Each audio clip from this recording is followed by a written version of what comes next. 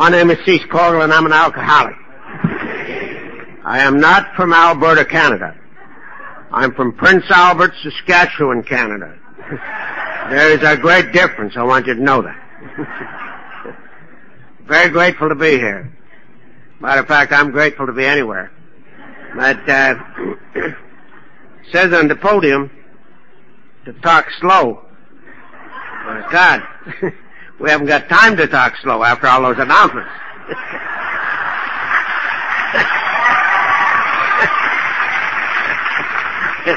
Are you sure there's something you haven't missed?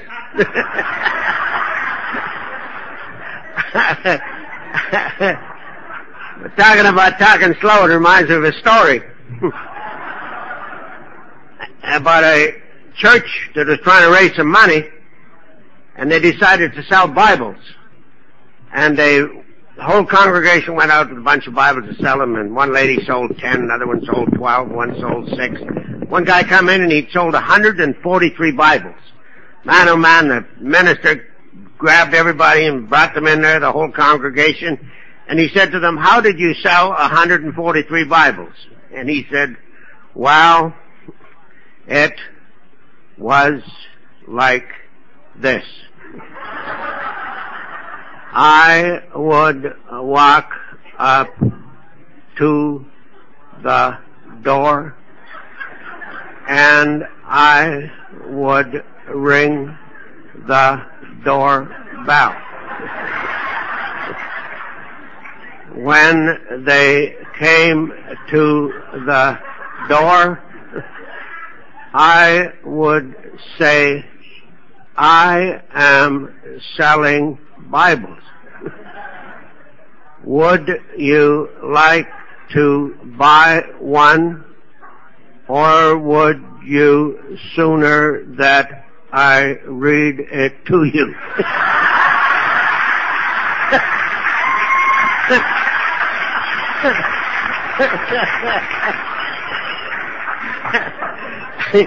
She could even keep up with me.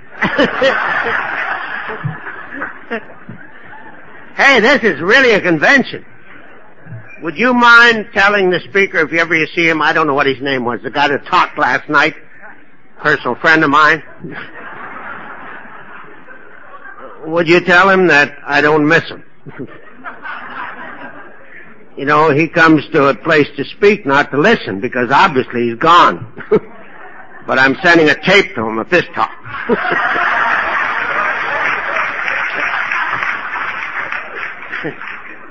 I've been watching the committee, and golly, you've got a real committee here, past and present. I've heard the one guy that's going out, you know, he gave his going away deal 17 times already. And, if he's not here tomorrow morning, I'll give it, because I know it.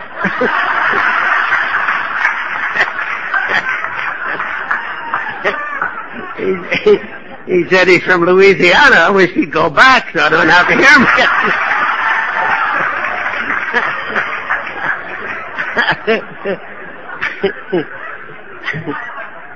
When I came to Alcoholics Anonymous, they told me that I had to be honest. And I've tried to be honest. But sometimes, you know, we do things that are just a little bit dishonest. I mean, you know, every one of us, we're trying to be honest, and that reminds me of another story. You know, this guy running a very successful business, and he hired a man that was mute, and for a bookkeeper. And the business was going along pretty good, but then the guy got thinking, well, I never talked to this man. You know, I wonder, is he honest? So he checked the books over every night, and he found out he was $50,000 missing. So he wondered, well, how can I do this? How can I talk to this man? So he went and he had a friend, like our good lady over here, that could do sign language. And he went and got him, and he brought the fellow in, and he said, ask him where my $50,000 is. And so the guy went, you know, where my $50,000. And the guy come back and says, I don't know. So the guy said, ask him again. So he said, I hope I'm not swearing, but he said,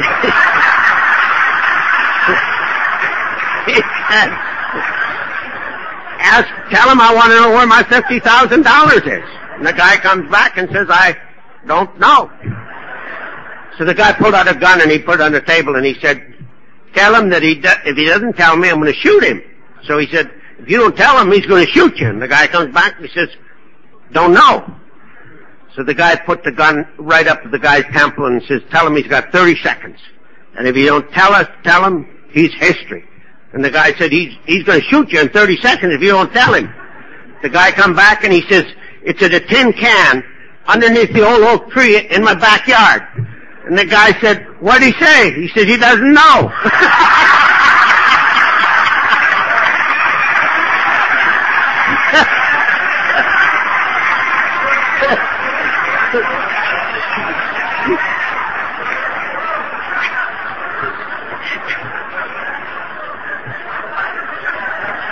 So you see, we can become dishonest just in a moment. And I've been watching the committee, as I said before I started talking about the guy from Louisiana. I've been watching them, and they've been getting along really well.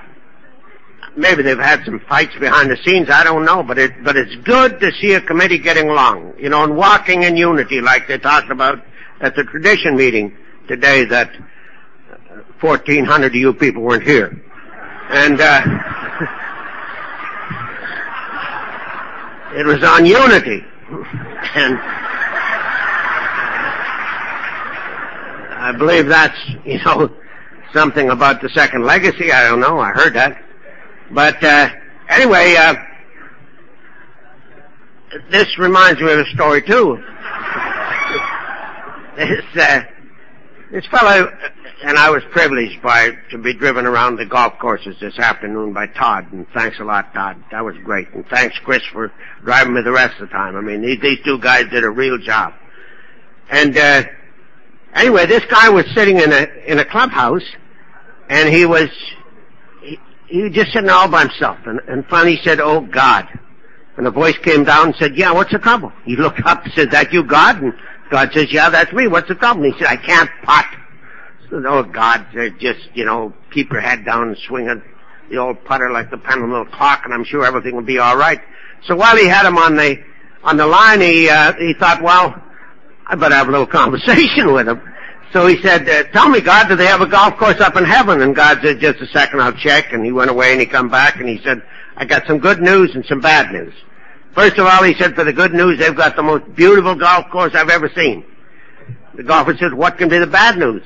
He said, "Your tee-off time is 10 after 8 tomorrow morning."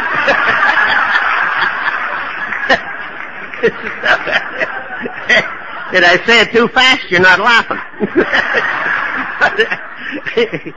So anyway, you see, we never know when our tee-off time is going to be, so, let's be kind to each other and go to tradition meetings.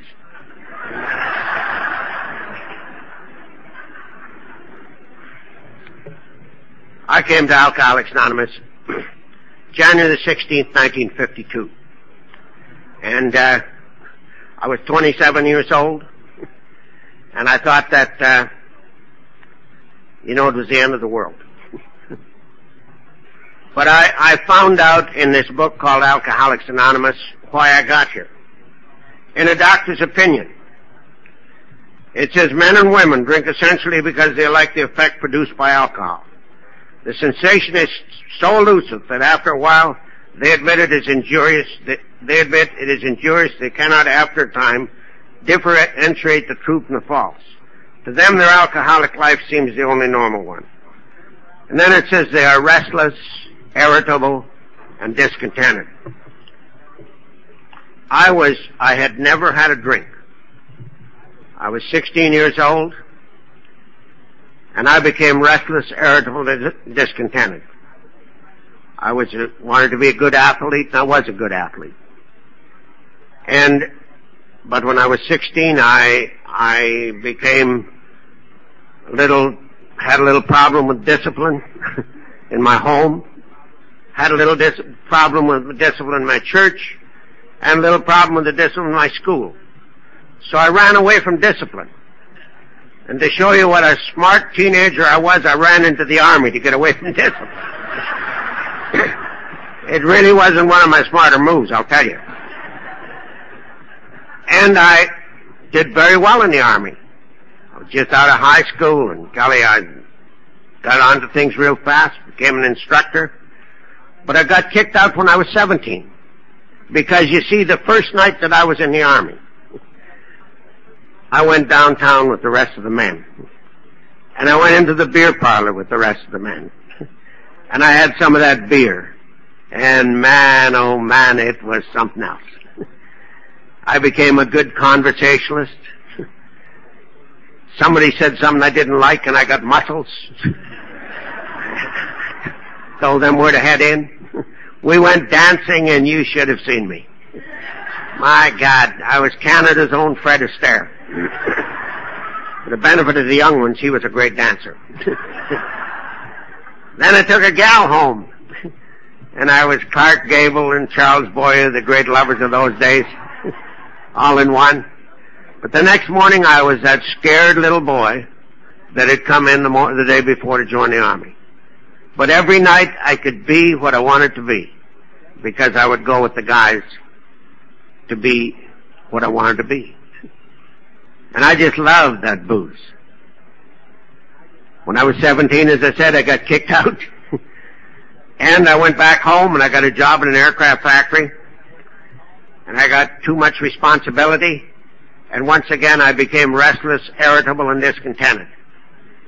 And I ran once again because I didn't like responsibility. And I ran back into the Army. Told them I'd never been in before, and this time I was a genius. Became an instructor immediately. Got recommended for my commission. Loved to stand here and tell you that I was an officer in the Canadian Army. But I got kicked out when I was 18. And I went back home and I got a job in a newspaper selling advertising. Great job.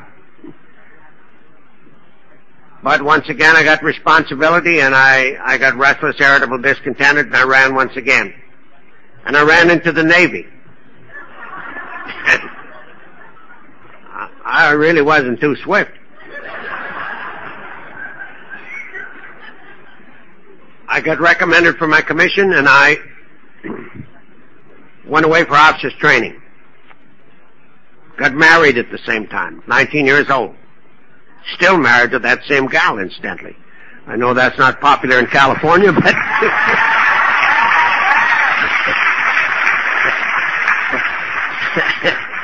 I call her my current wife just to keep her in shape. I'd love to stand here and tell you that I was an officer in the Canadian Navy, but I got kicked out of officers training.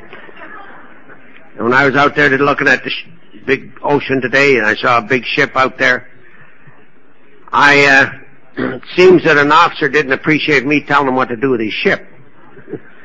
When I looked at that ship, believe me, it's an absolutely physical impossibility to do with that ship what I told him to do with it. But I didn't get kicked out of the Navy, I just got kicked out of officers training. And I became a gunner on a merchant ship. And I sailed all over the world. And I got drunk all over the world. Didn't think there was anything wrong with me, because everybody was doing it. Everybody that I chummed with, that's it, was doing it. And you know, I sailed with a lot of your people in the South Pacific. As a matter of fact, you owe me a great deal of that gratitude or something, but you have never ever mentioned it to me, and it hurts me deeply. We were down in Australia with our merchant ship, and we were unloaded, and one of your ships got torpedoed with a load of tanks that was going into New Guinea, and the government ordered us to take your tanks into New Guinea. And we'd just taken a load of whiskey down, mostly for your fellas, and we neglected to unload all of it. and we went up to New Guinea with your tanks, and we got, I don't mean your drunk tanks, I mean your tanks that you fight with, and We unloaded them. Those Japanese people were a little narrow about that. They were shooting at us and trying to torpedo us and everything, but we got coming back, got the tanks unloaded, and we're headed back for Australia, and our own ships came out to meet us. Well, by this time we're celebrating and everything, and we thought it was the Japanese aircraft coming back. And so we started to shoot at them. And suddenly the captain realized it was our own aircraft we were shooting at, and he got really panicky. I don't know why. We weren't hitting them. But I have to visualize this. Here's the captain up here, and I'm down there in charge of this big forward gun. I was always in charge of something. And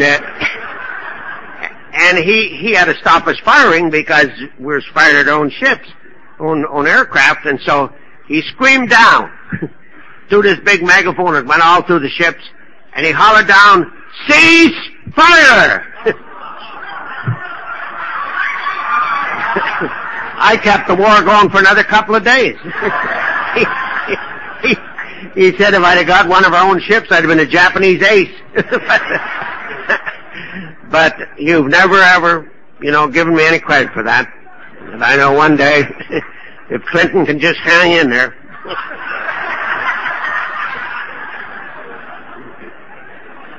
He may recognize me. But anyway, I got back home from the war, and I had a beautiful little girl that was 20 months old, and I didn't know anything about being a husband. I didn't know anything about being a father because this all happened while I was away. Faye was born while I was out at sea. And so I didn't know anything about this. I didn't know really anything about anything except drinking.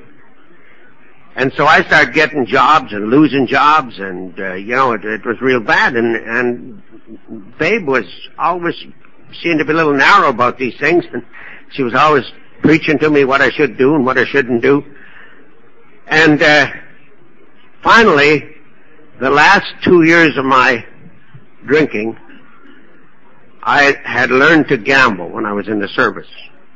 So I was also a gambler. And then I became a fighter. And the last 2 years of my drinking, I had 17 fights, 17 knockouts, and I lost them all. And I wasn't fighting in any ring or anything. I was just fighting in the bars and stuff like that. And that's how I got to Alcoholics Anonymous. One night I was at a hockey stag. That's where you make money illegally to support your hockey team. Poker games and all this stuff, selling booze. And I was looking after I don't know why they would put me in charge of the bar, but they did. And finally I left that job and I got into the poker game. And I did an unforgivable thing. I got caught cheating. And it's okay to cheat maybe in a poker game, but don't get caught at it. Especially by the guy that caught me. He'd been a commando in the Canadian Army, and he and I had a fight. Or I should say, he had a fight. He hit me and I hit the cement floor, and I got up and he hit me and I hit the cement floor. We did that a whole bunch of times. And finally I just stayed down. Because I couldn't get up. And they took me out to hospital. And I was in hospital for 5 days. And to show you how popular I was, not one soul came to visit me. Not even my family. I just lay there, and finally the doctor came by after 5 days, and he told me that he had done everything he could do for me. And he said, the rest is up to you. And I said, well, what do you mean, Doc? I'd been in the service with him. And he said, well, when you were in the service, I think you were alcoholic then. You should have had your commission. You didn't get it. And he said, things haven't improved since you got home. So he said, I would suggest that you stop drinking because I think you're alcoholic. And I said, well, what'll I do? And he said, well, I would suggest that you join Alcoholics Anonymous. And he left me there. I lay there all day long thinking about that. That night, a couple of guys, uninvited, came to see me. And I knew both of these fellas. And they were dressed up and they were clean. And they weren't usually like that when I saw them. And here they were in their face was shining and clean, and their eyes were nice and bright. And they told me about Alcoholics Anonymous. And I think it's so important when we go to see somebody that we look good. We don't have to have an $800 suit on or anything, but just that we look good. Because these guys, I knew them when they didn't look so good. And here they're looking good. And they didn't tell me that I had to stop drinking. They told me what they did to stop drinking. One of the guys, I would swear he was the sloppiest drunk in all of Canada. But this night he's sober and he's looking good. The other fellow, I'd been in the service with him, and he got sent to a penitentiary for robbery with violence when he came out of the service. And he found Alcoholics Anonymous in our penitentiaries. And they told me about this deal, and they said, would you like to come to a meeting? And to get rid of them, I said, fine. And they said, well, tomorrow morning, we are having an emergency meeting for you. I come from a town of 35,000 people. In 1952, there were 15 people in Alcoholics Anonymous. And they told me to be at a certain restaurant at 10:30 the next morning. Now, I know why I became alcoholic. I became alcoholic because I'm a Protestant. Don't laugh, you Catholics. I lived in a Catholic community. Grew up in a Catholic community. And they treated me bad. They called the bingos in Latin so I couldn't understand them. And here I am in a Catholic hospital with a bad check for a private room. And this little nun, she's just not going to let me out of there until I pay for that check. And also because I was Protestant. And that's what I thought anyway. And so the next morning I phoned the only person in the world that my credit was any good with. And that was my bootlegger. He was a taxi driver. He came up and bailed me out of the hospital. Probably, had he known what I was going to do, he would have left me there. Because I haven't had to give him any business since then. Poor guy died of a broken heart.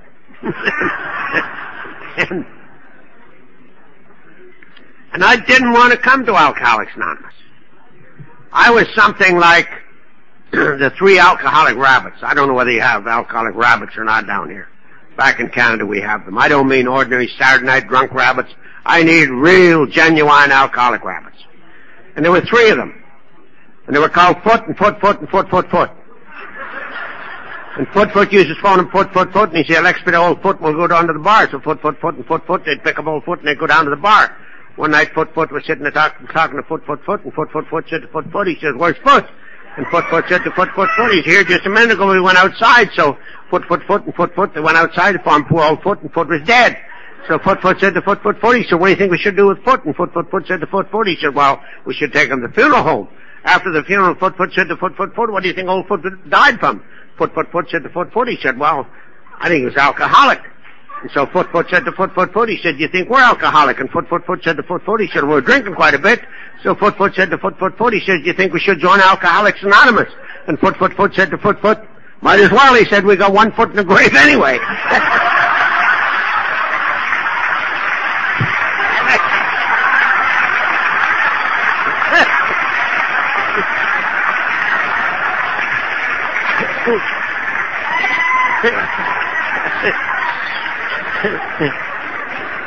I'll test her before the night's out.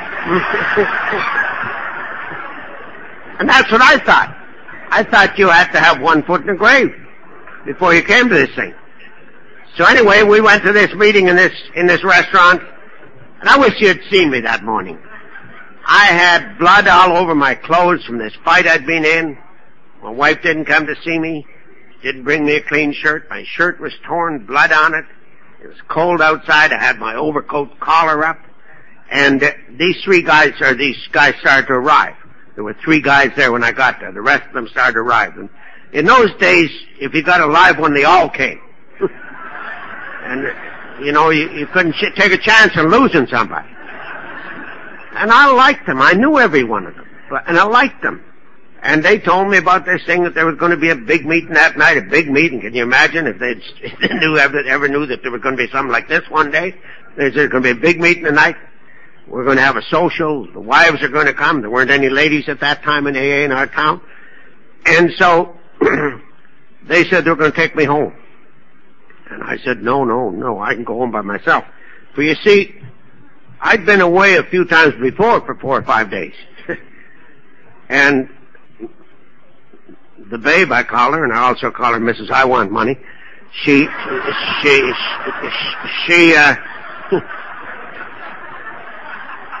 was kind of narrow about me staying away.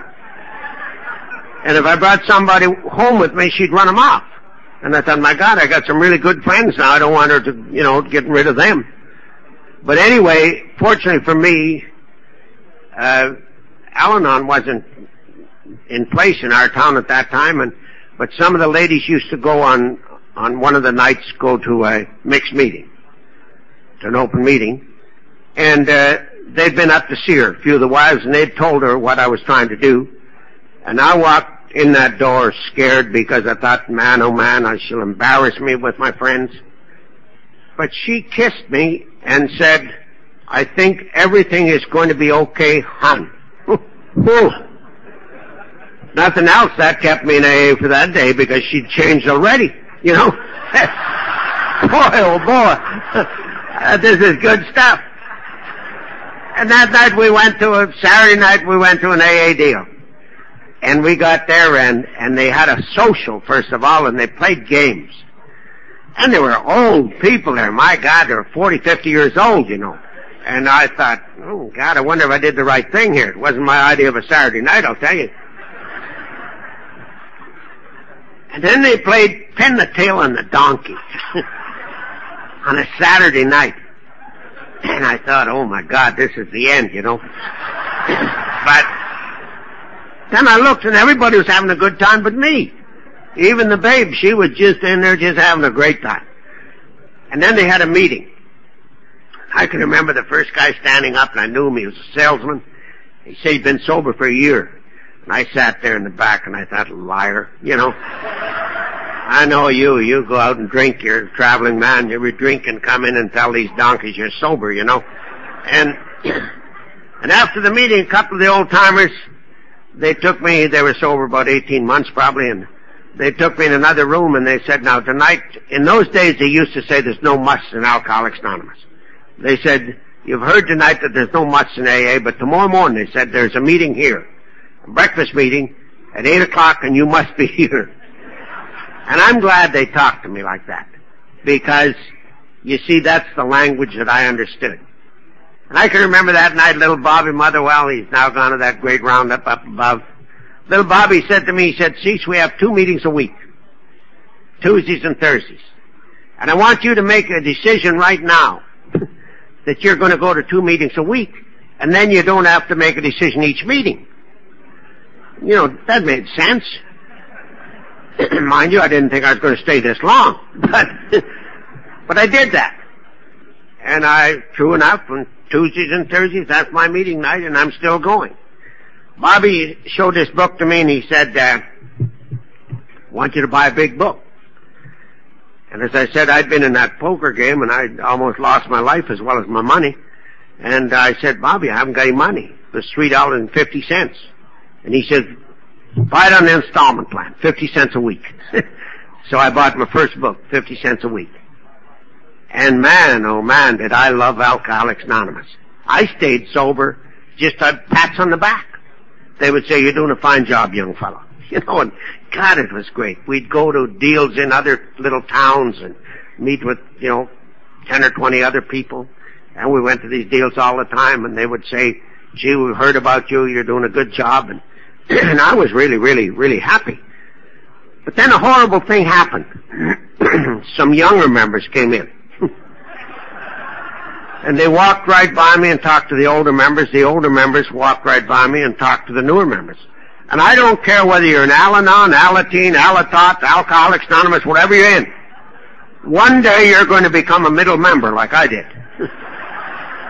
And it's a bad thing. It's just like being in a hole in a donut. You're nothing.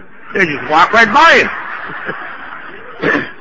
And I thought, by golly, I'm going to go out and practice a bit again and come back in and get the treatment again. But thank God I didn't have to do that. We had a guy by the name of Ernie Sear who's now gone to the Great Roundup, and we have discussion meetings where I come from, and Ernie said that we asked him to chair the meetings for 3 months, and Ernie said he'd chair the meetings for 3 months if we would do something. We said, what's that? And he said, I want us to do the steps as a group, not study them. I want us to do them. And so we thought we'd humor old Ernie along, and so we said we would. And that's the story I want to share with you tonight. The story that I've had since coming to Alcoholics Anonymous. We went to the first meeting, 16 of us, old Ernie in a chair, and Ernie told us all to bring our big books, sent us home and told us to read the first 58 pages. We still do that, the same system, but now it's 164 pages. He told us to read the first 58 pages, and of course that puts into how it works. And you may think, well, what's the big deal about that? The big deal is we thought Ernie was going to ask us questions about them. And I'd phoned my sponsor.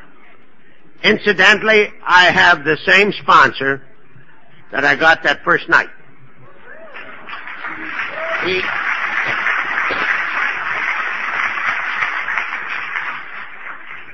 He's 84 years old, sober 10 days longer than me. And I thought he was an old-timer. And I'll tell you, but he always figures his sobriety by the days. And he announces how many days it is. And he neglected to count the leap years, so now I'm ahead of him. I got 2 days more than he is, I think. But Elmer and I would phone each other and we'd say, I wonder what old Ern's going to ask us. And we really studied that book, the first 58 pages. And we'd get something really interesting. We'll say, what do you think if he asks this? And then we went back, and guess what? He didn't ask us anything. He said, everybody read the big book, what I asked you to do, and everybody put their hands up. And then he said, okay, tonight we're going to take step 1, where we admitted we're powerless over alcohol and our lives have become unmanageable.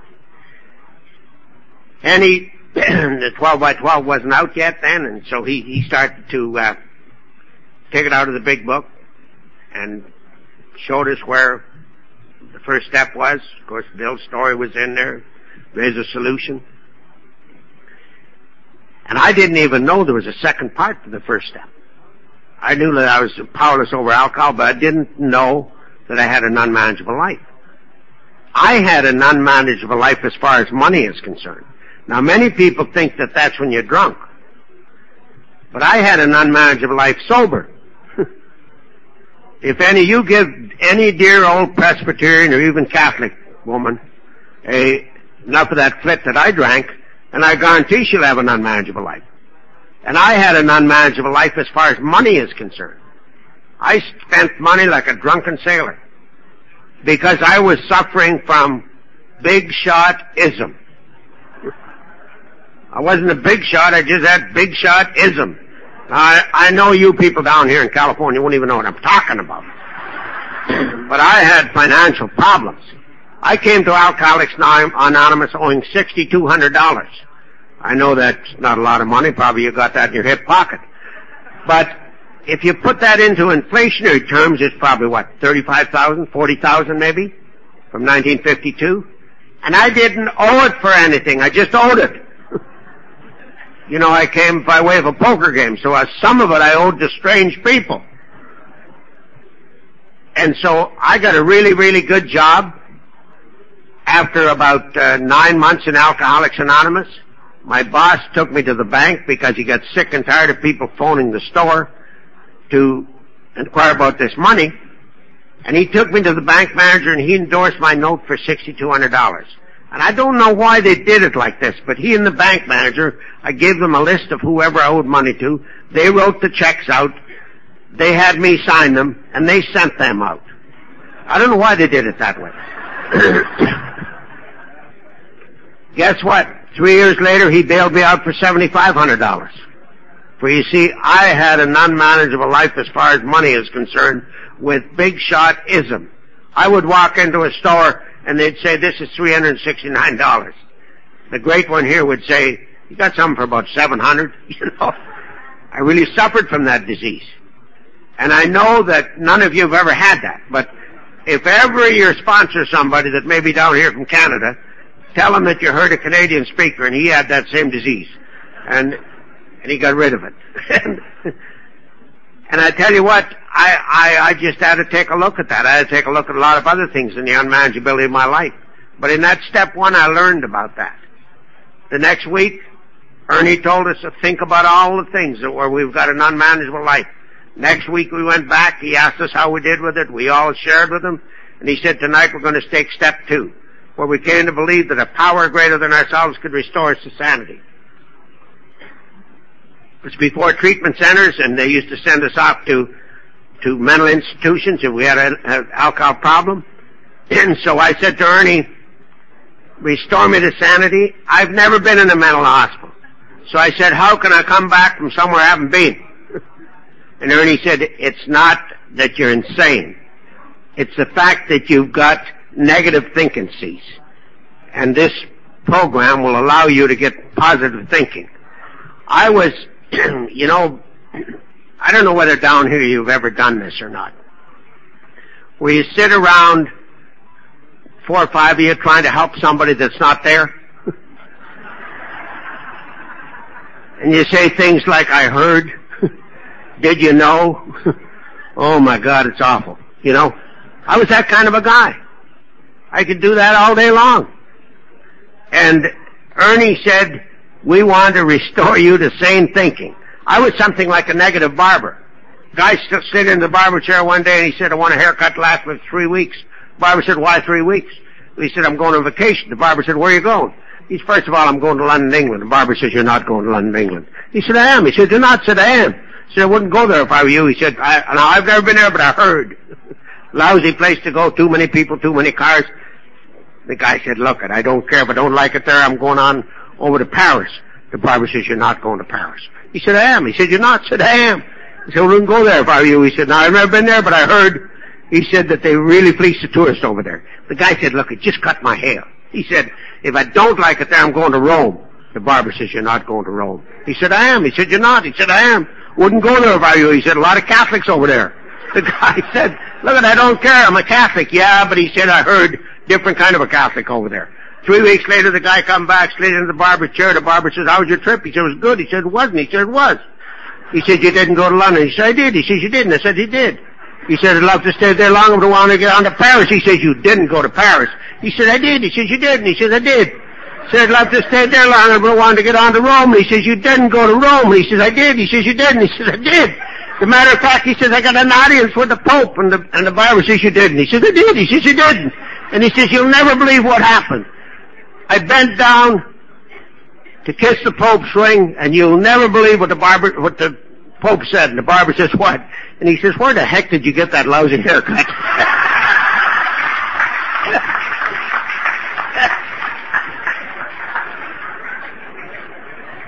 And I was something like that. You know, I didn't know, but I'd heard. So, I had an unmanageable life. Step 2, I found a manager. Went home satisfied.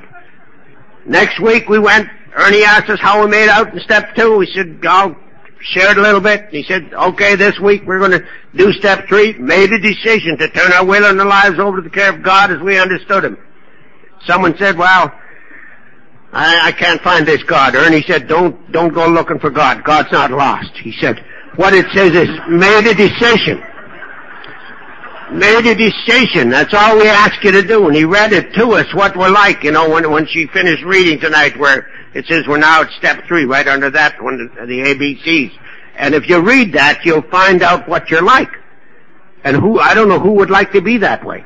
Now, I know it's tough to make a decision. There's nobody wants to make a decision. I heard a story about an old poacher. I know in California you don't even know what a poacher is, but back home we have them. They fish out of season, they do whatever they want. And this old poacher, he was fishing all the time. And a new game warden came to town dressed in old overalls. He went down and made friends with this old poacher. 2 o'clock in the afternoon, the old poacher said, I'm going fishing.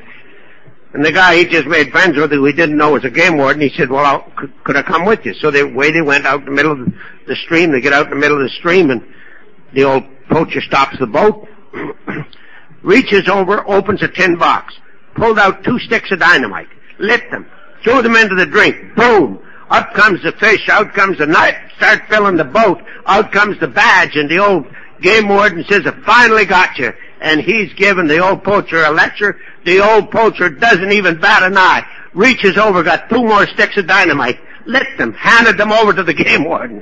The game warden sit there with 2 lit sticks of dynamite. And the old poacher says, look it, buddy, do you want to talk or do you want to fish? He made a decision, I'll tell you.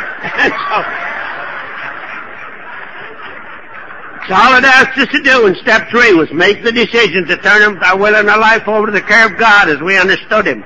Not as we understand Him. Some people say as we understand Him. There's a difference between understand and understood. I'm not going to tell you what it is. Find out for yourselves. But I went home, and I hadn't learned to pray in front of my good wife as yet. So I went into the bathroom, and I had to keep it real simple. I said, look at God. I made a bad job of managing my life. How about you looking after it? That was it. I had to keep it real simple, because if I complicate things, believe me, I'm in trouble. Back home is a friend of mine that has a ranch. Another guy says, how did you get the name of your ranch? And he says, well, I wanted to call it Bar Q. My wife wanted to call it Susie Q. My son wanted to call it Bar Susie Q. And my daughter wanted to call it Susie Bar Q. So we called it Bar Q, Susie Q, Susie Bar Q, Bar Susie Q. The guy said, that's a great name, but where's the cattle? And he said, none of them ever survived the branding.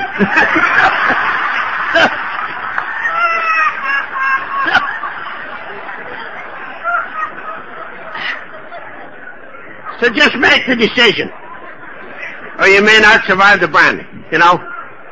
Next week, Ernie came and he's got pencils and papers. And we said, what's this all about? And he said, well, I heard someone was going to take a step forward, but they couldn't find a pencil and paper. So here's the pencil and paper. And he took this big book. Now, I know there's lots of people who've got deals of how to take a step forward. But Ernie went to this conference-approved deal, and he showed us his book. On page 65, it tells us how to do it. I'm resentful at why the cause and the effects, or how it affects me. And he said, just go home and find that and do it step 4. And we took our pencils and papers and went home, and the entire group took the step 4. We came back, and I was so proud of mine. Wasn't proud of the way it looked, but I was so proud that I did it. I wanted to share it with Ernie. Ernie said, no, that's personal. We'll tell you what to do with it. So back home, we have 5th step study groups for men of the cloth. And next week, he said, we're going to make appointments for you to your 5th step. Now, I know down here, I hear people say they took their 5th step with their sponsor. Now, I'm going to share something with you on a book that I bought in the United States. So you'll not think that this is some, propaganda I'm bringing down from Canada. It says on page 74, rightly and naturally we think well before to choose the person or persons with whom to take this intimate and confidential step. Those of us belonging to a religious denomination which requires confession must, and of course, will want to go to the properly appointed authority whose duty it is to receive it. Imagine that's the Catholics. And it says, though we have no religious connection, we may still do well to talk with someone ordained by an established religion. We often find such a person quick to see and understand our problem. I 5th step with old Elmer. He's a blabbermouth. First of all, if I told him some of the stuff, he wouldn't know how to answer me anyway. But I went to a minister, Protestant, mind you, and I took my 5th step with him. He shared a few things about himself with me. He used to be kind of orangutan too, and we became really good friends. And then it told it the minister knew what to do because he'd done 5th steps, knew what it was all about. He says, now do you know what you're supposed to do? And I said, yeah, I'm supposed to go home and take the book down from the shelf and read step 6 and 7. And you see, the reason that we don't want to take an inventory of ourselves, and I don't know why we don't want to, because I used to take everybody's inventory, but I couldn't take one of my own. And I find a lot of people in AA and Al-Anon that way, that they don't want to take their own inventory for fear they'll find out. I heard a story about a dear old society lady. She went to the doctor, and she said, "Doctor, I got a problem." He said, "What's the problem?" "Well, it's really not a problem." She said, "I got gas on my stomach." "But no problem. No odor and no noise," she said. So he gave her some tablets. She came back the next week, and she said, "Now I've really got a problem. Bad odor, but still no noise." And so he gave her some more tablets, and he says, "Now that we've done something about your ears, we'll see if we can do something about your nose."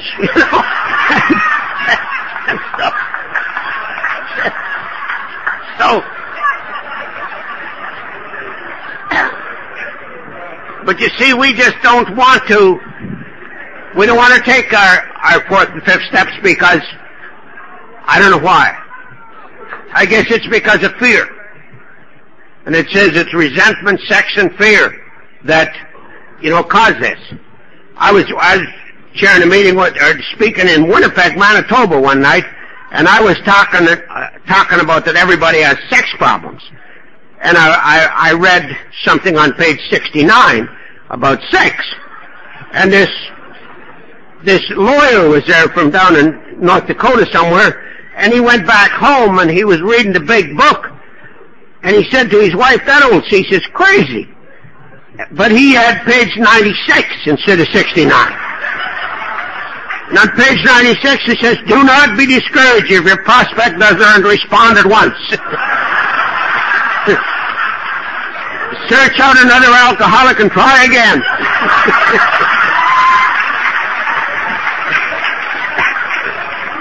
You're sure to find someone desperate enough to accept with eagerness what you offer. So you've got to be sure it's page 69 that you look at. Anyway, we got into finished step 5, and now Ernie told us now we've completed step 5 and we really haven't done anything. Can you imagine how I felt? I'd worked for 5 weeks doing this, and then Ernie says you haven't done anything. You've just admitted you're powerless over alcohol, that you have an unmanageable life. You found a manager in step 2. You made a decision in step 3. Step 4, you found out what was wrong with you. Step 5, you want to talk to another human being. But that's not really what it says in the big book. It says admit it to God, to ourselves, and to another human being. And you know what happened to me? I went into the bathroom, got down on my knees, and admitted to God what was wrong. I got up to the mirror to talk to myself, and you know what? I changed stories from there to there. I'm capable of doing that. But a lot of people say you just have to admit to another human being, but that's not what the book says. This book I bought in the United States. It says, admit it to God, to ourselves, and to another human being. And then it tells us about step 6 and 7. He says, now do we really want to get well? Where it says, that we're entirely ready to have God remove all these defects of character, and we humbly asked Him to remove our shortcomings. I found out that the problem with most of us is that we don't want to become too good too fast.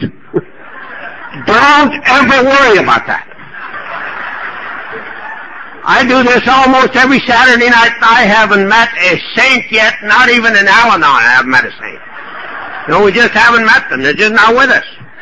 Just do what it asks you to do, to be entirely ready to have God remove all these defects of character. I heard a story about little Johnny. His mother caught him playing with himself. Nothing wrong with that. It's all in the bestsellers today, and if we weren't buying them, they wouldn't be bestsellers. But she says to little Johnny, if you don't quit doing that, you're going to go blind. And little Johnny says, well, can I keep it up? Well, I need glasses.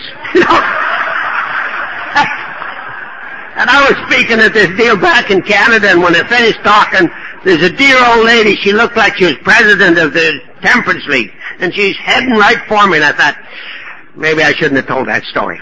And she got up and she says to me, young man, this is quite a few years ago, she said, young man, she said, I really like the way you led us through the steps. I particularly liked what you said about little Johnny. I like that story about little Johnny and the glasses. But she said, did you notice how many AAs were wearing glasses?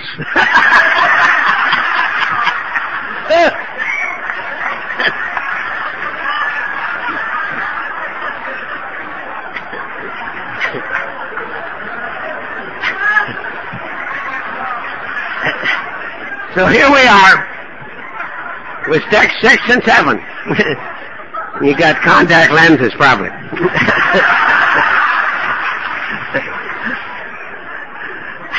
Here we are we're entirely ready to have God remove all these defects of character, and then we humbly ask Him to remove our shortcomings.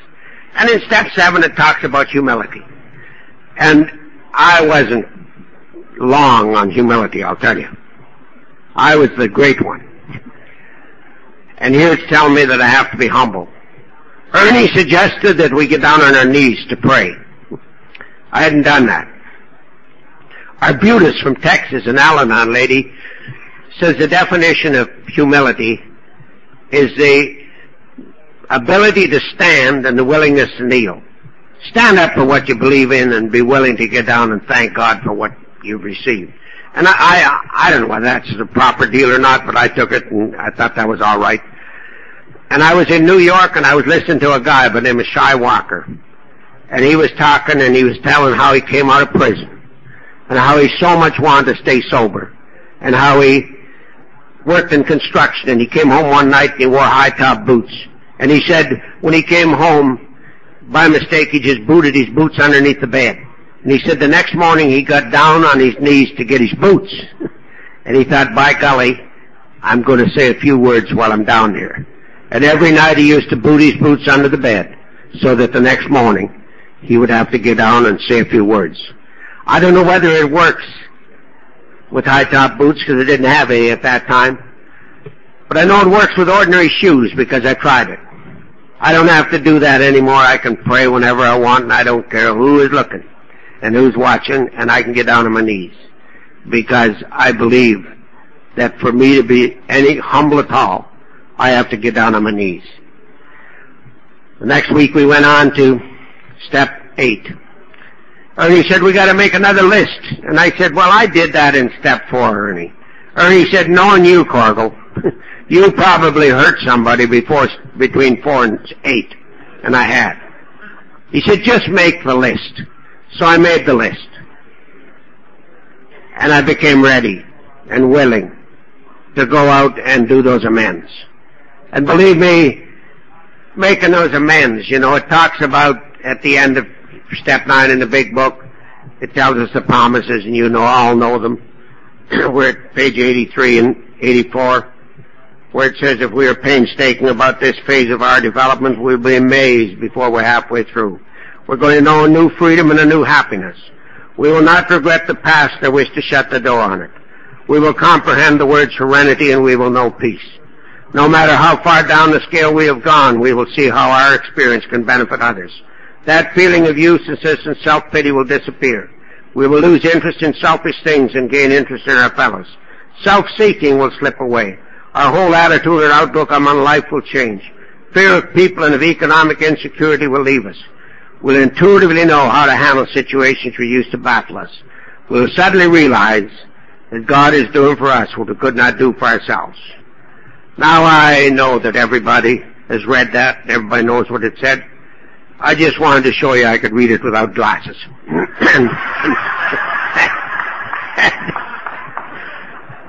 Those are the promises. That's what we're entitled to.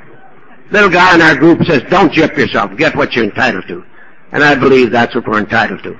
And I've experienced every one of those promises. And I'm very grateful for old Ernie for putting us through the steps. Not to study the steps, but to do the steps. The name of the group that I belong to today is Do the Steps Group. Every 14 weeks, I am privileged with some helpers to do a step group. They come from other groups to go through the steps, not to study them, but to do them. Fantastic results.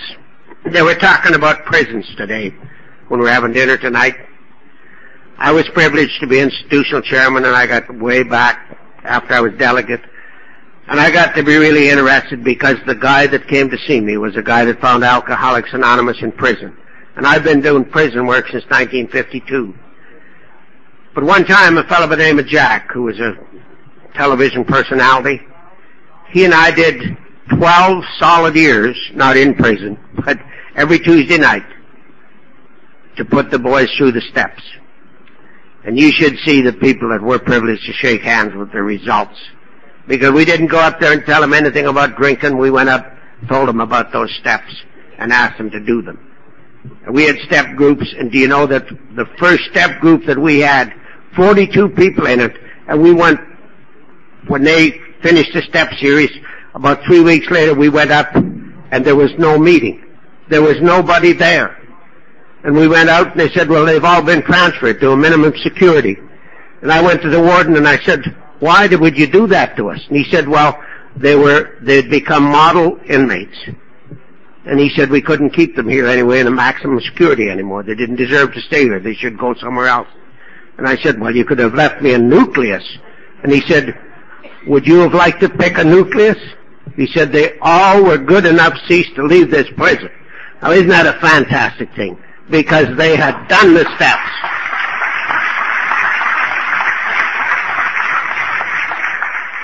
And I was speaking in Chilliwack, British Columbia, within the last couple of years, and you know that there were 11 guys came out.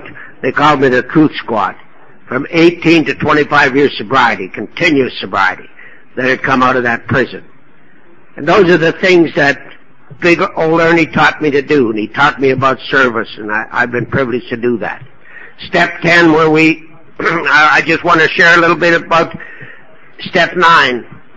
I have a fellow that I sponsor, and he helps me. He's sober 14 years, and his name is Jim.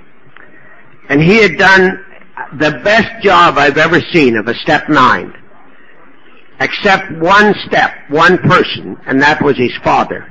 And he went one night to apologize to his father and make amends. And his dad, they used to be big farmers. And his dad said, Jim, I want to go out to the old farm tomorrow. Will you come with me?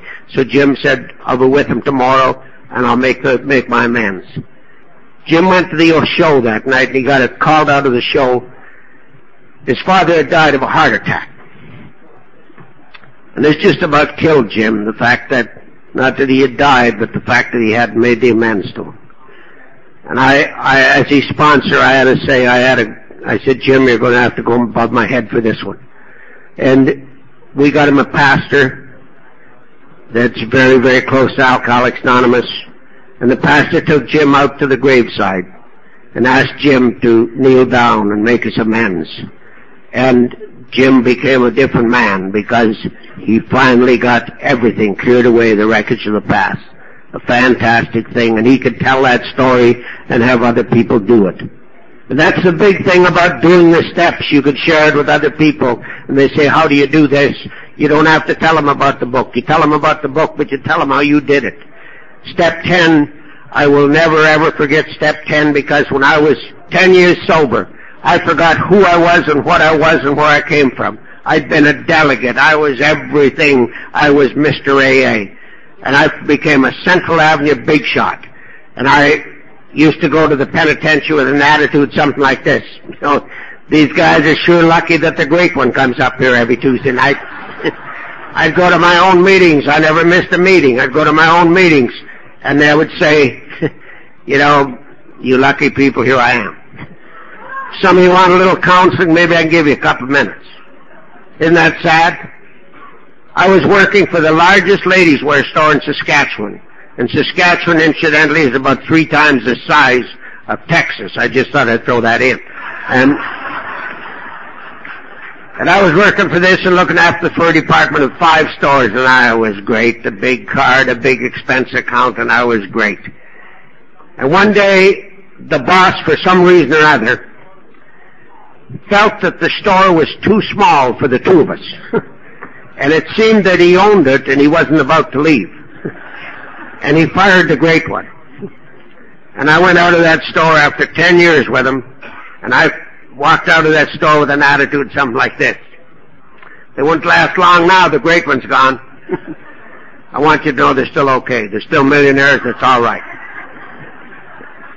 I went to Winnipeg, but before I went to Winnipeg, I went to see my cousin had come to see me from the coast.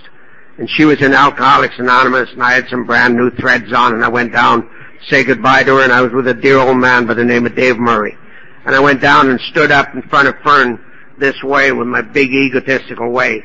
And I said, well, kid, how do I look? And she said these simple words, and I want to share them with you.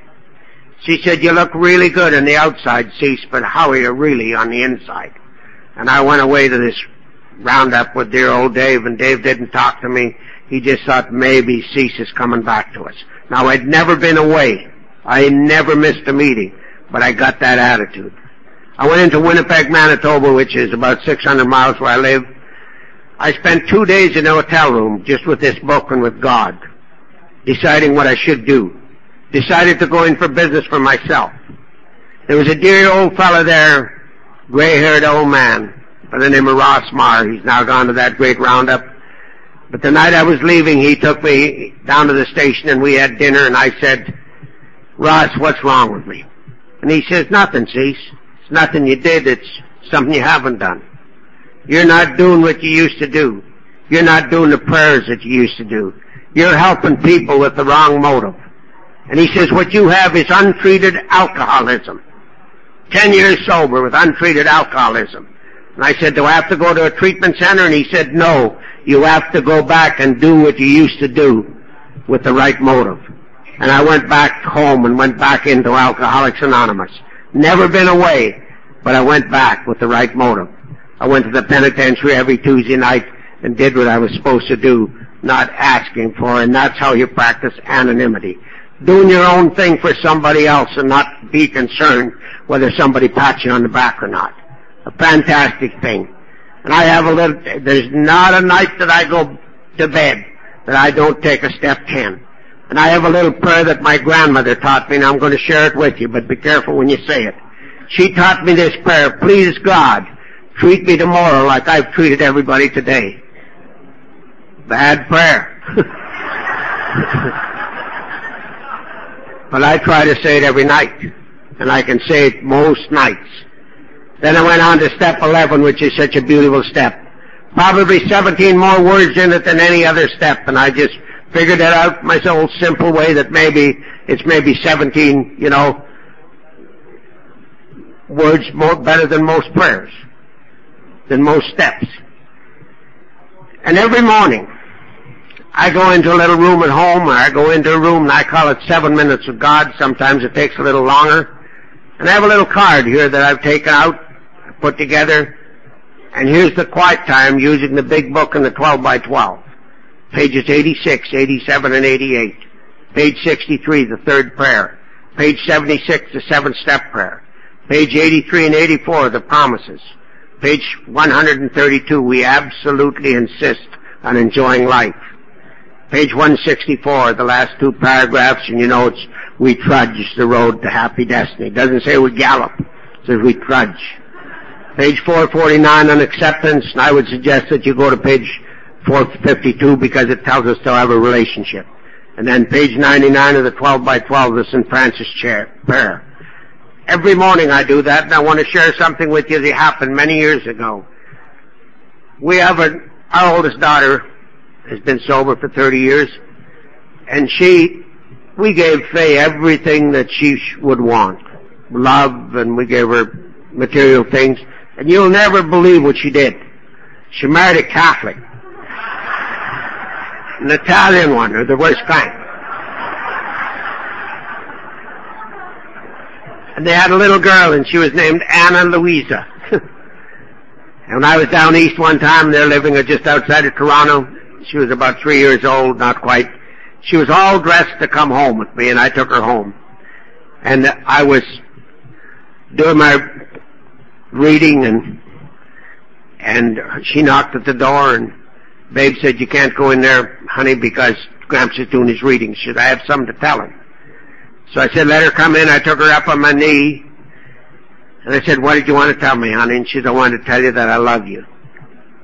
And I said, I want you to know that I love you too. That may not mean a thing to anybody in this audience. But you see, I was that hard rock that came to Alcoholics Anonymous. I couldn't give love and I couldn't accept love.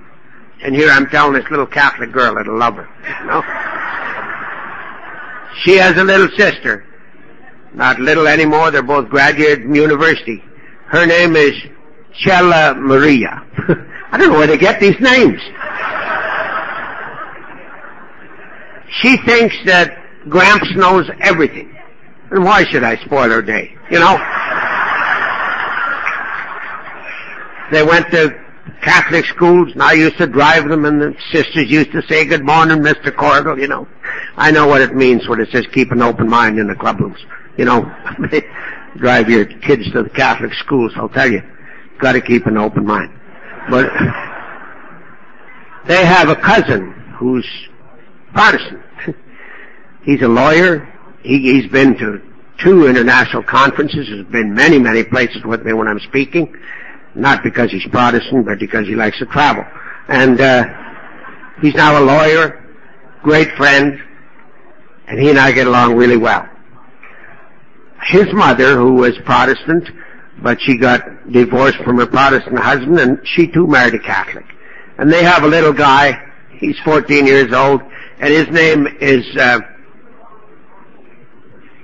Giovanni Anthony. Isn't that a horrible name to put on a kid? And here's my buddy. Great hockey player, good golfer, all sports, good in sports, but he's got a positive approach. He says, he doesn't say you're coming to the game, he says, see you at the game, called me Cease. And I try to be at those games. And it's just a fantastic thing to have a relationship with all of them. And I've said that prayer with every one of them. When they stayed with us, and we've said our prayers together, and I finished up with, please God, treat me tomorrow as I've treated everybody today. And you know that little deal in step 11? You know, we're sought through prayer and meditation to improve our conscious contact with God as we understood Him, praying only for the knowledge of will for us and the power to carry that out. You never know who's out there to get you. Sometimes before you get out of your house, they get you. Mrs. I want money, I can be sneaking out the door. And all of a sudden she can be sound asleep and she'll come pat, and she says, I gotta have my hair done, you got any money? You know, she's got her own money, but she wants my money. You know what I do? Just kiss her, tell her I love her, and I'm gone. Don't give her any money. Great thing. But you know, there's another story I heard about a poacher, and his name was Ralph, but he tried to capture, the game warden's name was Ralph, he tried to capture this old poacher for 5 years. And one night he bedded down outside this old poacher's house, old shack. And he thought, I'll get him when he comes out because he's going to do something bad. 5 o'clock in the morning, the door starts to creak open. He said, I'm going to get him. The old poacher poked his head out and he said, want some breakfast, Ralph? Ralph got up out of the hay and he come in and he's having breakfast. He says, how did you know I was out there? And the old poacher said, I didn't. But every morning for the past 5 years I've opened that door and says, want some breakfast, Ralph? We got to be ready for them.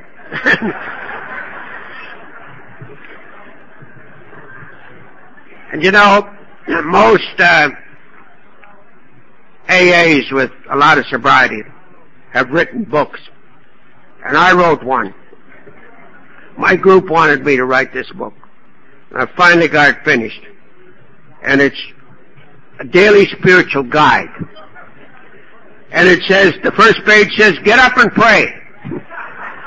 Second page says, get dressed. Third page says, don't drink and go to meetings. Next page says, do the steps in sequence. Next page says, get a job. Next page says, help someone else. And the last page says, pray and go to bed. Now, I haven't had a conference approved yet, but I just want you to know I wrote it.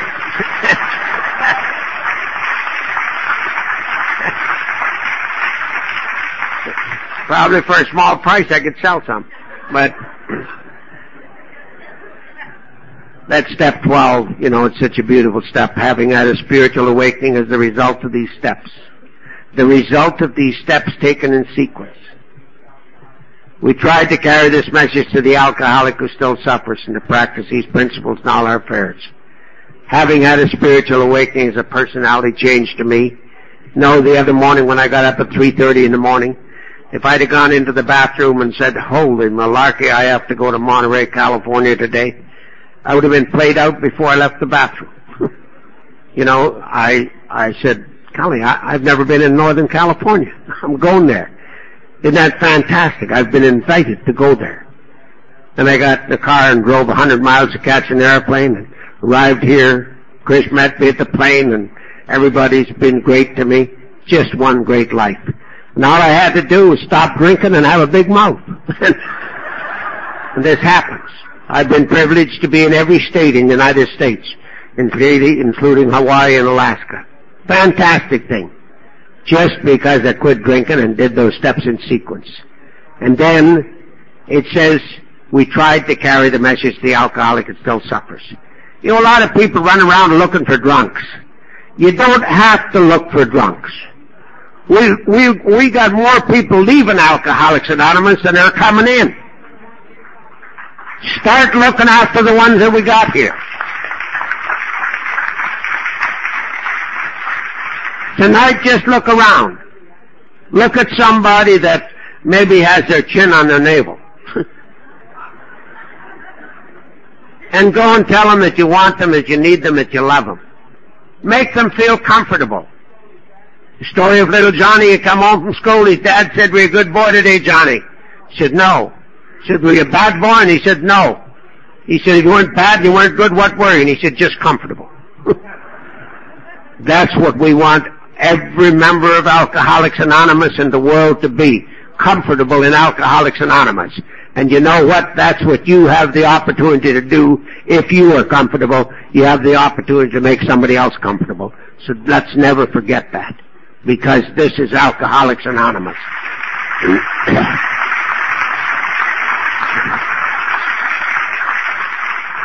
And another thing that I've noticed, we tried to practice the principles in all our affairs. The principles, they're all in the big book.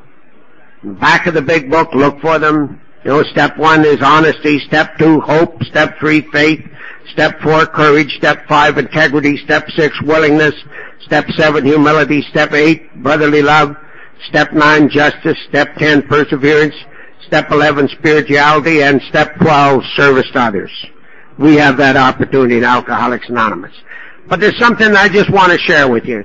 I'm leaving early in the morning, so you won't be able to tell me I talk too long, but I want to share this. I have noticed by reports that come out from our General Service Office that the seventh tradition, we see it practiced here a lot today, the seventh tradition has really not been practiced as far as Alcoholics Anonymous is concerned, where we're fully self-supporting by our own contributions. You look at any deal that shows that different provinces, different states are only maybe 50% of the people the group's contributing. That's a bad, bad thing. It shows that we are not responsible people. And I'm going to close with a story, and maybe it will make us all more responsible. It's a story of a young member in Alcoholics Anonymous that told an old member he's going to quit. And the old member said, well, why are you going to quit? And he said, well, I'm getting sick and tired of what they're asking me to do. I came to Alcoholics Anonymous, they told me just to come. That's all I had to do. Now they want money for a birthday party. They want me to go to a conference. They want money for a gratitude night. They want me to send money to the assembly. They want me to send money to the General Service Office. And he said, I'm getting sick and tired of it and I'm going to quit. The old member thought for a while, and then in his easy does it way, he said, son, I don't blame you a bit. But he said, when I was very young, my wife and I were blessed with a bouncing baby boy.